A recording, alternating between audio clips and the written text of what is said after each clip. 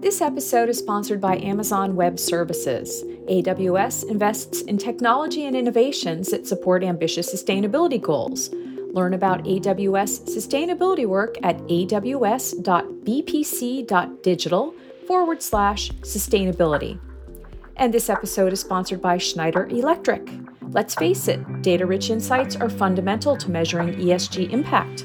Unravel scattered ESG data across your business with Schneider Electric's EcoStruxure Resource Advisor. For more information, please visit resourceadvisor.com.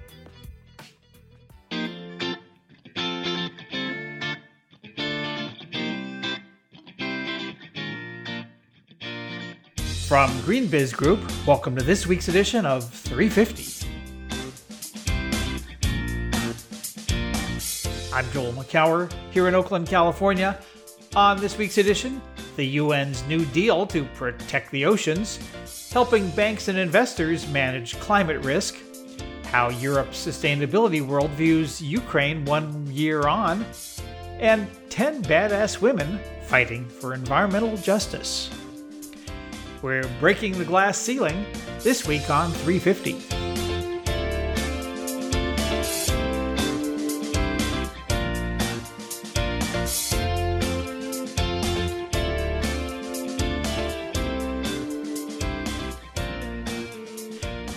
It's March 10th, 2023. Welcome to another episode of GreenBiz 350. So glad to have you with us. And joining me from Midland Park, New Jersey, getting ready to spring forward, it's GreenBiz editorial director Heather Clancy. Hello, Heather.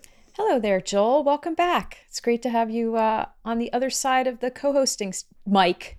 It's good to be back. I took a actual 2-week vacation, no working vacation, one of my favorite oxymorons.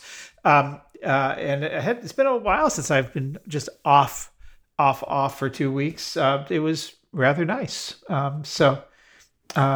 Back. Thank you to Jesse Klein and Leah Garden for joining you, Heather, on as co-hosts of this podcast the last couple weeks.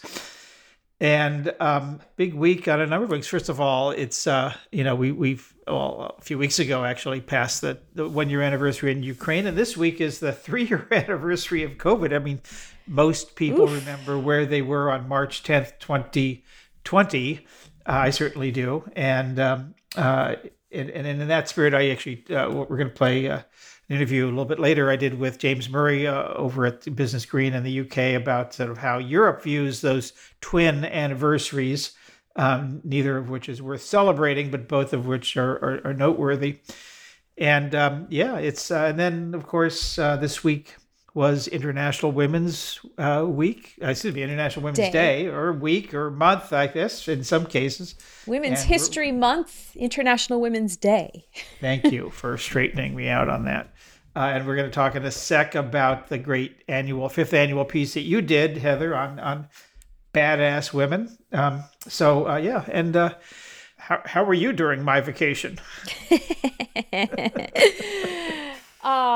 Yes. Well, I missed you, and I'm good. I've been just trying to lean into some stories that I'm starting to research and develop, and have a lot of things in the pipeline about which I am excited. So, yeah.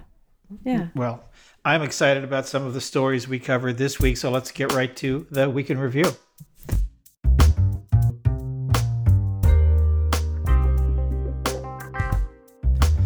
And let's get right to the 10 badass women. This year, Heather, you centered your badass women story on women in environmental justice. Talk a little bit about what you found and why that.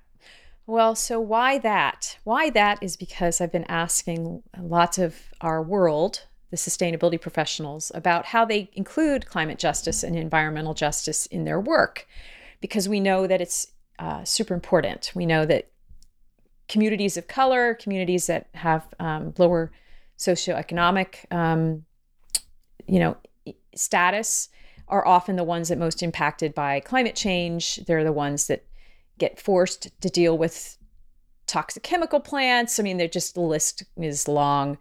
And so my question in my mind this time as I was making the selections was, okay, so if this is important for corporations to address, who within corporations is addressing it? And I had a hard time, I have to admit, trying to find people. There's plenty of DEI experts that companies have on their payrolls, but not a lot of folks that are centered on this sort of intersection of climate action and environmental justice. So that was the rationale. And it was, like I said, it was hard. I just felt like it was an important thing to highlight. Well, let me play devil's advocate here for a second. Why would companies have somebody whose job it is to focus on environmental justice? Partly because the sustainability initiatives that we see coming out are often leave the voice of those communities out of the decisions. So we often see companies come in and say, "Ooh, we're going to solve this problem," but they haven't actually talked to the communities that they're trying to help. So many things are many of these strategies are very well intentioned, but not very well planned, if you will. And only by, I think, centering someone's job on this are you going to have this kind of attention. This is kind of like at the beginning of sustainability, and you're well aware of this. We needed someone to be focused on this, to have it in their title, to be speaking with the rest of the people around them, to be putting this in front of every decision maker, right? And having them know that it should be at least a factor in the decisions. It should be a factor in where you choose to put where you choose to support a renewable power plant.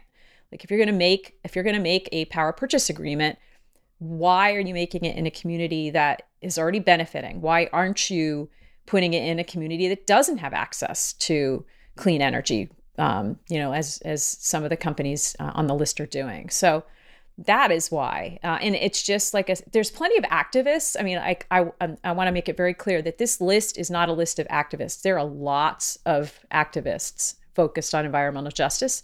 There are not a lot of corporate individuals who are focused on this. Yeah. Well, as always, and for the fifth straight year, it's a great list. You've got a couple good friends of ours and mine, Vien Trong over at Nike, and Michelle Moore, Groundswell, who is not in the private sector, but she has been working in developing renewable energy, that giving access to renewable energy to poor communities and communities of color, primarily in Appalachia, doing terrific work. And by the way, I'd just love to plug her book called Rural Renaissance: Revitalizing America's Hometowns Through Clean Power. I read it. It's really terrific. And then people from women from Microsoft, Toms of Maine, Salesforce.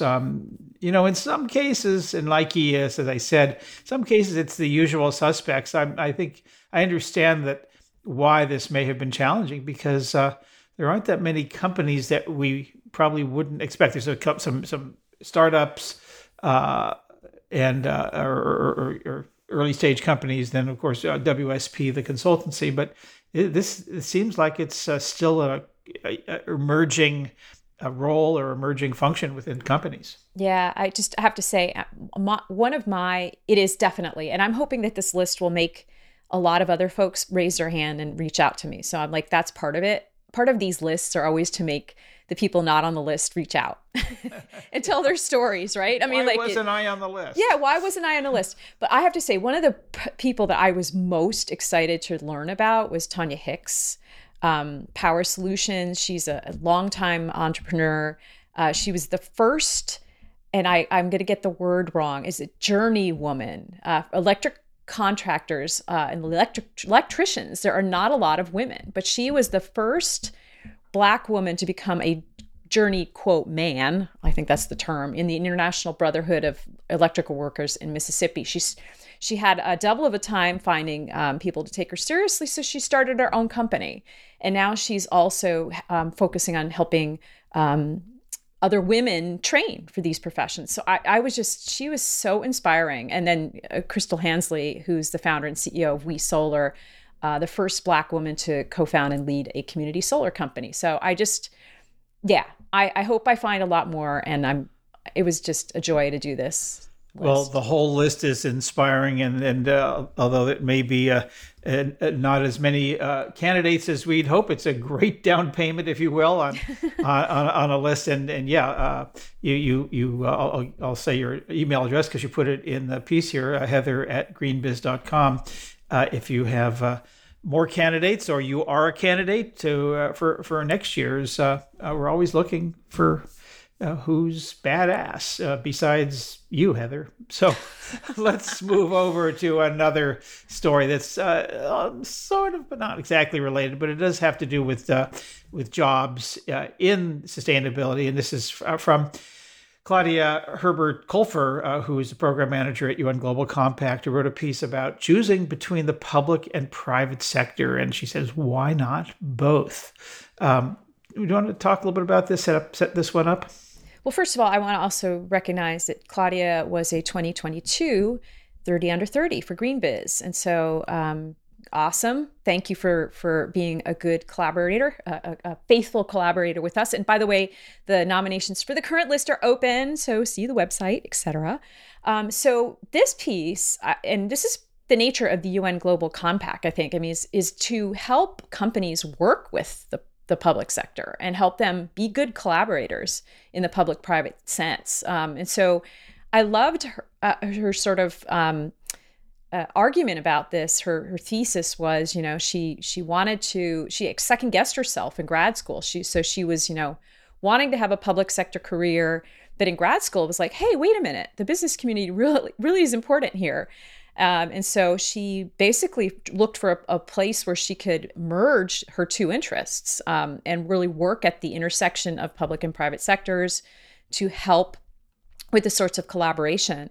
And one of the things I found interesting was her focus on sort of navigating and translating the different expectations of the public and private sectors. One very obvious thing being just the urgency with which companies sometimes need to act, and the sort of more thoughtful, measured approach that government often takes. They take longer, so timelines can be a challenge. But it just was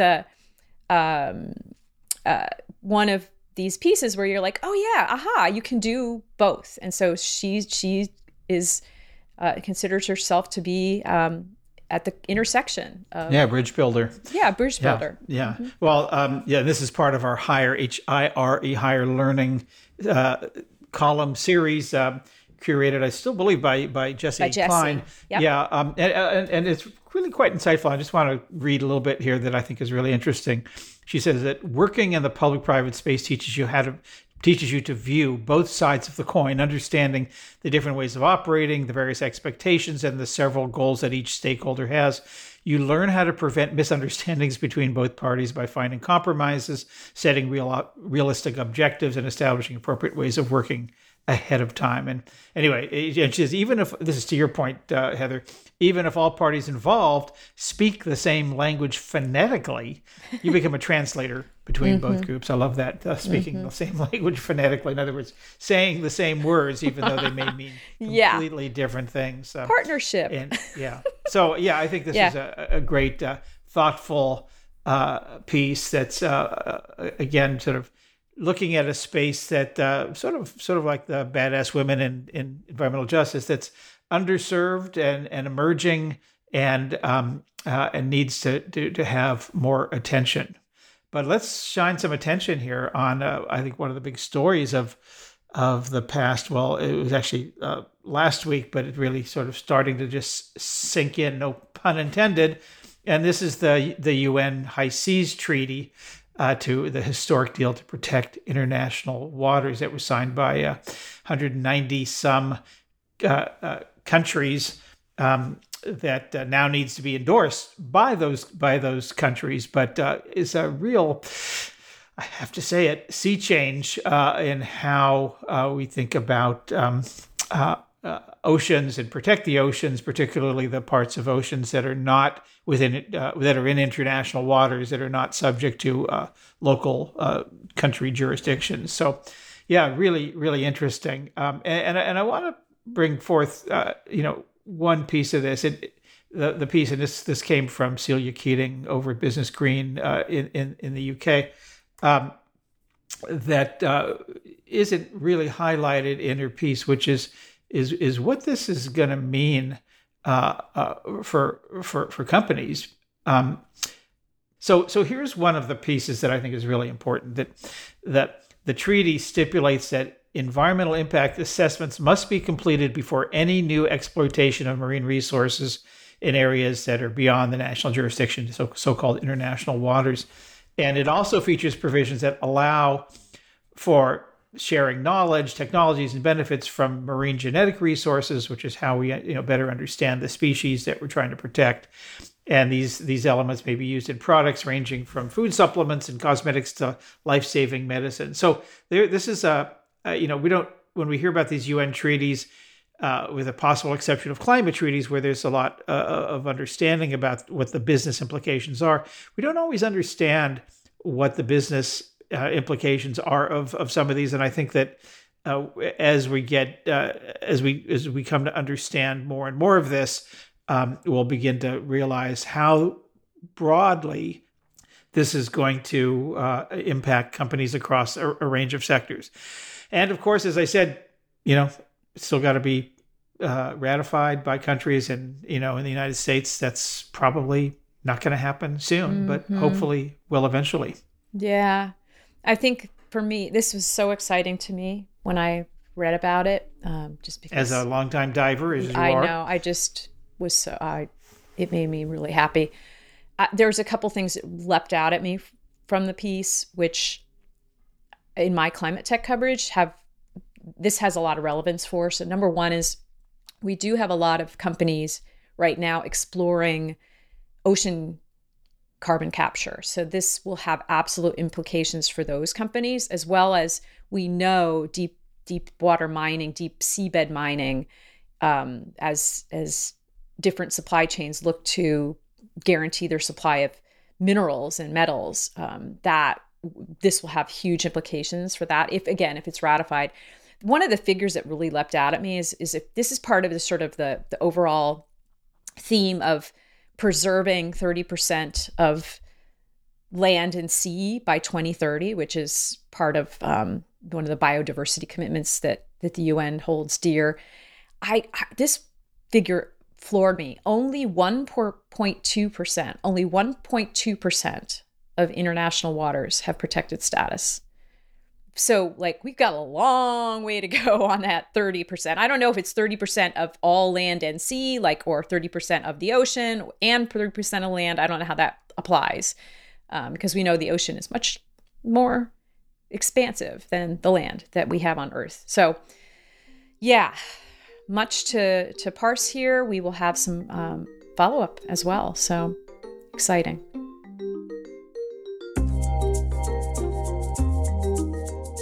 This week marks the 3-year anniversary of where we all were when the shutdown happened from the pandemic back in 2000. It was also just recently commemorated the 1-year anniversary of the war in Ukraine. It seems like a good time to take stock and look at what's all this led to for companies and energy markets and all of that, and to check in with our friend James Murray, editor-in-chief of Business Green in London. Hey, James. Hi, Joe. So I'm gonna make a case here that some of the challenges that we've seen from the war and from the pandemic have actually had a benefit to sustainability. So the energy crisis laid bare our unsustainable reliance on oil and natural gas from unfriendly nations. We've led to ramping up of homegrown energy sources, particularly wind and solar and storage. The spiking of gas and petrol prices have accelerated the uptake of electric vehicles. Supply chain shortages have led to some logistics efficiencies. So, is that a rosy scenario here, or are you seeing that maybe there are some benefits that actually have come out of all this? It's a really difficult topic to discuss, isn't it? Because the first thing you say is you don't really want to be talking about silver linings around, two of the most traumatic events in modern history. And of course, the war in Ukraine is still very much ongoing and could get a lot worse before it gets better, and lots of reasons to be deeply concerned with that. However, if you sort of take a dispassionate look at the energy markets and kind of the net zero transition and some of the things that have happened in the wake of first the pandemic and then the war in Ukraine, there has been, I hesitate to say in any way good news, but some of the bad things that were predicted haven't happened. So, with the pandemic, one of the initial responses was you have all these lockdowns, and then you get all this pent up demand that will follow, and you'll see this huge spike in emissions that will follow. And while emissions did climb back up in the wake of the sort of the recovery from the pandemic, they didn't get kind of turbocharged in the way that many people were fearing. And some of the changes that happened during that pandemic, things like more working from home, um, and the like, and arguably a slightly better, appreciation of nature and all those other things that people talked about, do seem to have become a little bit embedded, and we have some evidence to suggest there's been some sort of positive outcomes from that. And then the really big one is the impact of the war in Ukraine, and there's no denying that when Putin went into this illegal invasion, this horrible endeavor. He was working on the assumption that he'd be able to sort of weaponize gas supplies to Europe in particular, and chip away at the support of Ukraine through the kind of economic harm that would come. And that hypothesis from him does seem to date to have been proven wrong. There was this big spike in energy costs, but we haven't seen the kind of anticipated a sort of fracturing of the coalition in support of Ukraine from a geopolitical perspective, but then also from an energy perspective. The IEA had a report out just last week, I think, sort of saying, well, there just hasn't been this kind of post-invasion spike in emissions that was predicted, and that's because the kind of turbocharging of renewables, electric vehicles, and particularly energy efficiency measures in Europe meant that the kind of the emissions the increase in emissions last year was much lower than many people feared. So yeah, there has been a sort of a bit of a step change in the clean energy transition triggered by these two, deeply traumatic events. Yeah. So that's the macro view. Let's zoom in a little bit at the company level. What do you think the effect has been from what you've seen in the UK and the European Union on of the pandemic and the war in Ukraine on how companies are approaching? And of course, that's even those things aren't in isolation, because there's a whole ESG, either the growth or the blowback and the politicalization or weaponization of ESG. A lot of things going on that are affecting companies. But has this really had a significant impact, or is it just sort of a continuation of what had always been coming? I think it has had a significant impact. I think arguably not so much the pandemic. I think there's a weird thing going on with the pandemic where we all of our incentives are aligned to kind of memory hole the whole thing, because it was just so traumatic that there does seem to be this sort of desire to stick our head straight back in the sand and go, that was a horrible 2 years. Let's hope it never happens again. And we haven't necessarily seen the kind of step changes that you'd like to think we should have seen in supply chain resilience, in our understanding of biological threats, and the like. But I think the war in Ukraine and the impact on energy markets really has been a significant tipping point in a lot of companies' thinking, because the impact's been so obvious. I mean, energy prices in the UK, if the government hadn't stepped in with its support package, we're on track to increase fivefold. Absolutely crippling increases for households, but also, of course, for many businesses, even businesses that aren't necessarily energy intensive. That's a huge bite out of your bottom line if you start seeing costs going up that much. So there's been this, and at the same time, there's been this kind of alternative path mapped out that says, if you do invest in energy efficiency, if you do deploy renewables and PPAs, and other measures, you can reduce your exposure to those costs and to those risks. And by the way, also, do your bit in pushing back against what Putin's trying to achieve.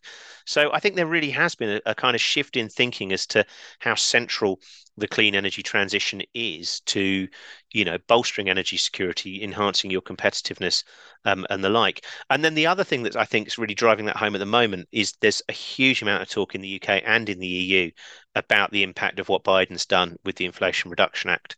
I think sort of every week that passes, the significance of the scale of that subsidy program. And I was talking to somebody who works in the chemicals industry earlier this week, and they were saying the other thing about it is the simplicity of the subsidies program. It's so like you reduce this amount of carbon dioxide from the atmosphere, or you produce this amount of green hydrogen. Here's your payment. Here's your tax break. And, financial directors, big companies making decisions on where to place their next plant absolutely love that. They love that simplicity. Whereas a lot of the subsidy programs in the EU and the UK are much more complicated. They're not as kind of clear cut as to how long they'll last. So the pressure, on top of the kind of the war in Ukraine pressure and the energy industry pressure, you've also suddenly got this kind of green subsidy arms race going on, and all of that coming together does seem to have pushed the topic up the agenda at a time when the invasion first started and when the pandemic first started. The sort of the hypothesis was all this topic would be pushed down the corporate agenda. Yeah, well, it's a little weird to be hearing that Europe may be looking to the United States as a leader on the regulatory side or the public policy side. But where do you think this goes during let's just say the rest of 2023? Real quickly here, in Europe, from a company perspective, what changes? I think it's going to be more of the same, just bigger and faster, basically. So I think there's a dawning realization that the war in Ukraine doesn't look like. I mean, obviously, it's very, very difficult to predict, but it doesn't look like there's a resolution coming quickly. So everyone seems to sort of recognize that we're locked into a period of potentially high energy prices for quite some time to come. That means the incentive for further investment in renewables, further investment in energy efficiency continues. As I say, the EU has said it will respond to the Inflation Reduction Act. So I think that will be another big story throughout the year. You'll start to see some of the EU's promise of increased support on green manufacturing, and hydrogen and carbon capture and storage coming to fruition. So we'll see more action on that front. The UK, a little bit now we've left the EU, is a little bit stuck in the middle there. And the government is sort of debating kind of like, well, how do we compete? How do we do something similar, but obviously without the same deep pockets that the US has? So I think we'll see more progress in terms of maybe sort of the policy environment, innovation funding, things that maybe cost a little bit less. But I think, and there'll also be a lot of pressure to try and get the continent into a position where its energy supplies are really robust going into next winter, because the slightly less upbeat side of this analysis is that the kind of the coalition in support of Ukraine has remained solid up to now. But if we go into another winter and this time maybe we don't get quite as lucky with energy security, and Putin continues to weaponize those gas supplies, then there's the fear that maybe you've got a problem. So, getting the ducks in a row in terms of actually securing the gas, securing the renewables, and continuing to improve energy efficiency and bring down energy use will be, an ongoing focus. More of the same, but bigger, faster seems to be a great mantra for the coming months. James Murray is editor-in-chief of Business Green in London. James, we'll talk again next month. Thanks so much. Cool. Thanks, Joe.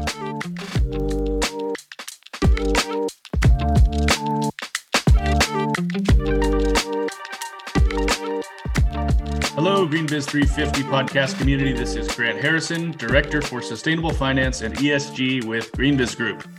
The sustainable finance space is in the midst of the largest policy transition it has yet seen, and this is, of course, just the beginning. I had a conversation last week with David Carlin, who leads programs for banks and investors with the TCFD. That's the Task Force on Climate-Related Financial Disclosures. We talked about how he's viewing this pivotal year given his work with global financial institutions on climate modeling, climate scenario analysis, climate opportunities, and importantly, regulatory developments. I started by asking him about how he thinks the financial system's plumbing needs to change to focus on long-term value, and who exactly the proper plumbers are.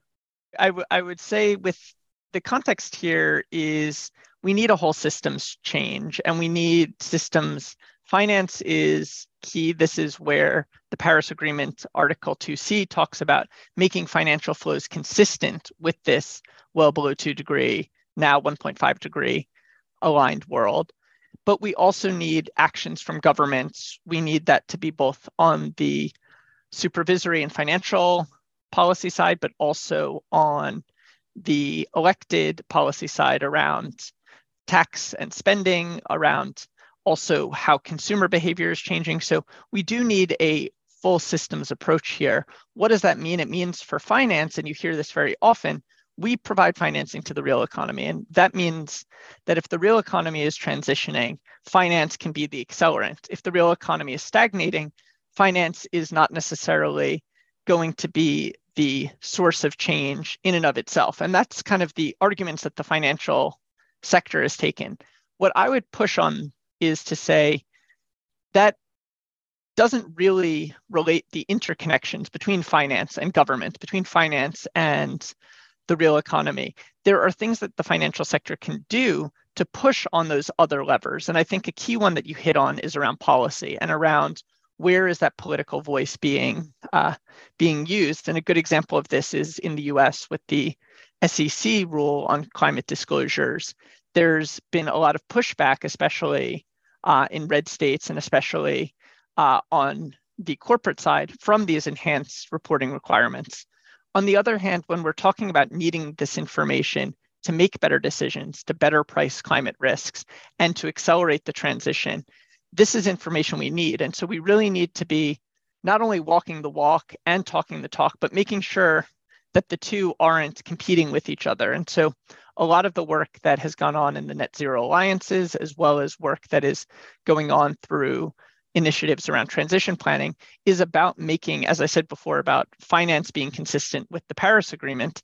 It's making lobbying consistent with that pathway as well. And so what are the types of initiatives, the Inflation Reduction Act, the Fit for 55 plan in Europe, similar policies? What are the things that are going to provide the wind in the sails of private capital? And what are going to be the things that are blockers? And really asking people to be transparent and saying, you can't reap the benefits from a PR standpoint, from a reputational standpoint, from an opportunity standpoint of being a net zero institution if your policies behind closed doors, if your lobbying isn't going to help bring about that world. And so your responsibilities don't end at the end of the financial system. They feed into the dialogues and conversations that finance has with government, and it feeds into the incentives and structuring that finance has with its clients in the real economy. And I think that's the place where I see finance sitting, and where making sure those other efforts are aligned both on client engagement and on lobbying are so critical to actually delivering the things that finance says now that it wants to attain. First of all, thank you for reframing the analogy from plumbing to levers. I think that's a more pleasant way to look at this. One thing that you just touched on there, and to my understanding is a key part of your role, is providing guidance to financial institutions we're talking about here on key regulatory developments, focusing on the United States. Just like an anecdote, at a recent GreenBiz event, hosting a boot camp session on preparing for SEC disclosure and seeing how many people raise their hand as to maybe they don't have clarity on what the difference between the issuer and investor rule is. More than half the hands go up. Like, a lot of new people to this task, and they're more focused than I've seen anybody in a breakout session. Notepads out, ready to capture every bit of information, which is awesome. Focusing on the United States, can you share any consistent themes from your work with banks and investors that either, one, demonstrates regulatory readiness that makes you feel like something auspicious is coming up, or two, given the speed at which this has moved and the complexity behind it, indicates some speed bumps that may lie ahead that we're not kind of noticing at this point? Yeah, that's a great thing to cover, and maybe in a effort to give a 2-for-1 or a buy one get one, I'll say both. And I think the first part is on the regulatory readiness.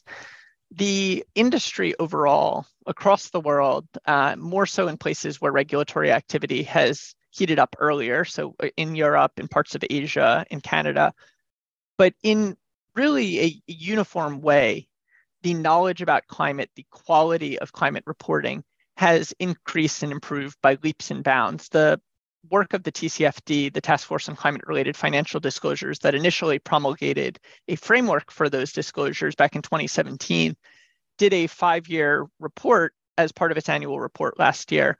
And just looking at the number of disclosures being made, we're talking about growth in leaps and bounds of over 4,000 entities reporting, but also in terms of the detail and quality of these reports. And I think it's illustrative looking at an organization that has made disclosures since 2018, since 2019, and really seeing how those have evolved, the frequency of the use of scenario analysis, the interest and efforts in quantification, the senior level engagement and involvement.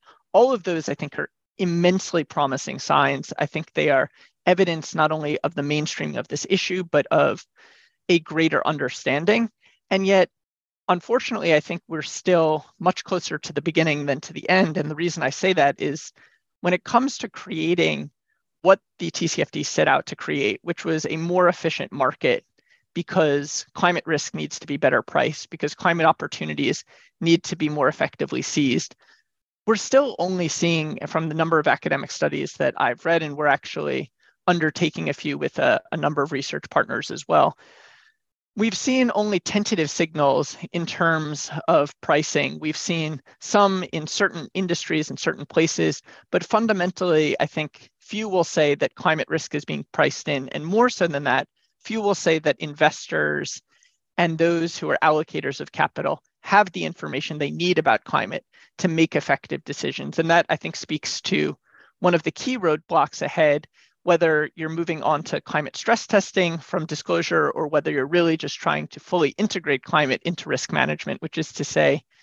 how do we go from being reporters of climate and climate risks to being active users of this information? Part of this is really going beyond completeness as an indicator of quality, and quality in terms of the goodness of a plan, in terms of the effectiveness of the actions. And we're not yet at that point. I think the analogy I give most frequently is about annual reports and financial statements. It is now expected, in many cases, in many jurisdictions by law, that firms submit an annual report. That is necessary, and firms clearly have fudged numbers before, have gotten in trouble for accounting irregularities. And we know that those things are bad, and we know the absence of those things and the completeness is good. But that is a very different prospect from saying this firm will continue to be a viable business, this firm is growing. And so we need to begin moving, I think, as financial actors, but really across the whole economy, from the reporters to the users of this information. I think this is a place where uptake still remains too slow, which is now that you've done that bang up TCFD report, now that you've participated in the Fed's scenario exercise or OSFI's scenario exercise in Canada, or one of the exercises with a European part of your business, how are you really making this live? How are you making this not just standalone for the exercise, but really something that integrates with your activities? And how are you looking at this in a comparable and standardized way to your peers as well as to your clients to be able to say, this client fits well into our strategy and our commitment. This one is going to need some help transitioning. This one we don't really see a viable pathway for. And I think it's those hard discussions that actually are the tougher and yet more important ones than just completeness. Did you tick all of the 11 TCFD disclosures? Did you meet all of the expectations that were set forth in such and such scenario exercise? You've just heard from David Carlin, Head of Climate Risk and TCFD with the United Nations Environment Program Finance Initiative. And that's our 350 podcast for this week. As always, go to greenbiz.com/350. And you'll learn more about the organization, stories, and other things we've mentioned this week, including the link to nominate one of the 30 under 30s for the class of 2023. While you're over there, also check out our free weekly newsletters. We got about 8 of them now, and they're a great way to stay up to date all week long. Just go to greenbiz.com/newsletters to sign up. Our address is 350@greenbiz.com. We always welcome your comments, questions, and tips, so please hit us up there. And Heather and I will be back next week with another edition of Green Biz 350. Until then, from all of us here at Green Biz Group, I'm Joel McCower. We'll see you next time. This episode is sponsored by Amazon Web Services, where a commitment to sustainability means delivering innovative solutions every day. Learn how AWS is accelerating change at aws.bpc.digital/sustainability. And this episode is sponsored by Schneider Electric. Alleviate frustrations in ESG data management and reporting with Resource Advisor, Insights for Impact. For more information, please visit resourceadvisor.com.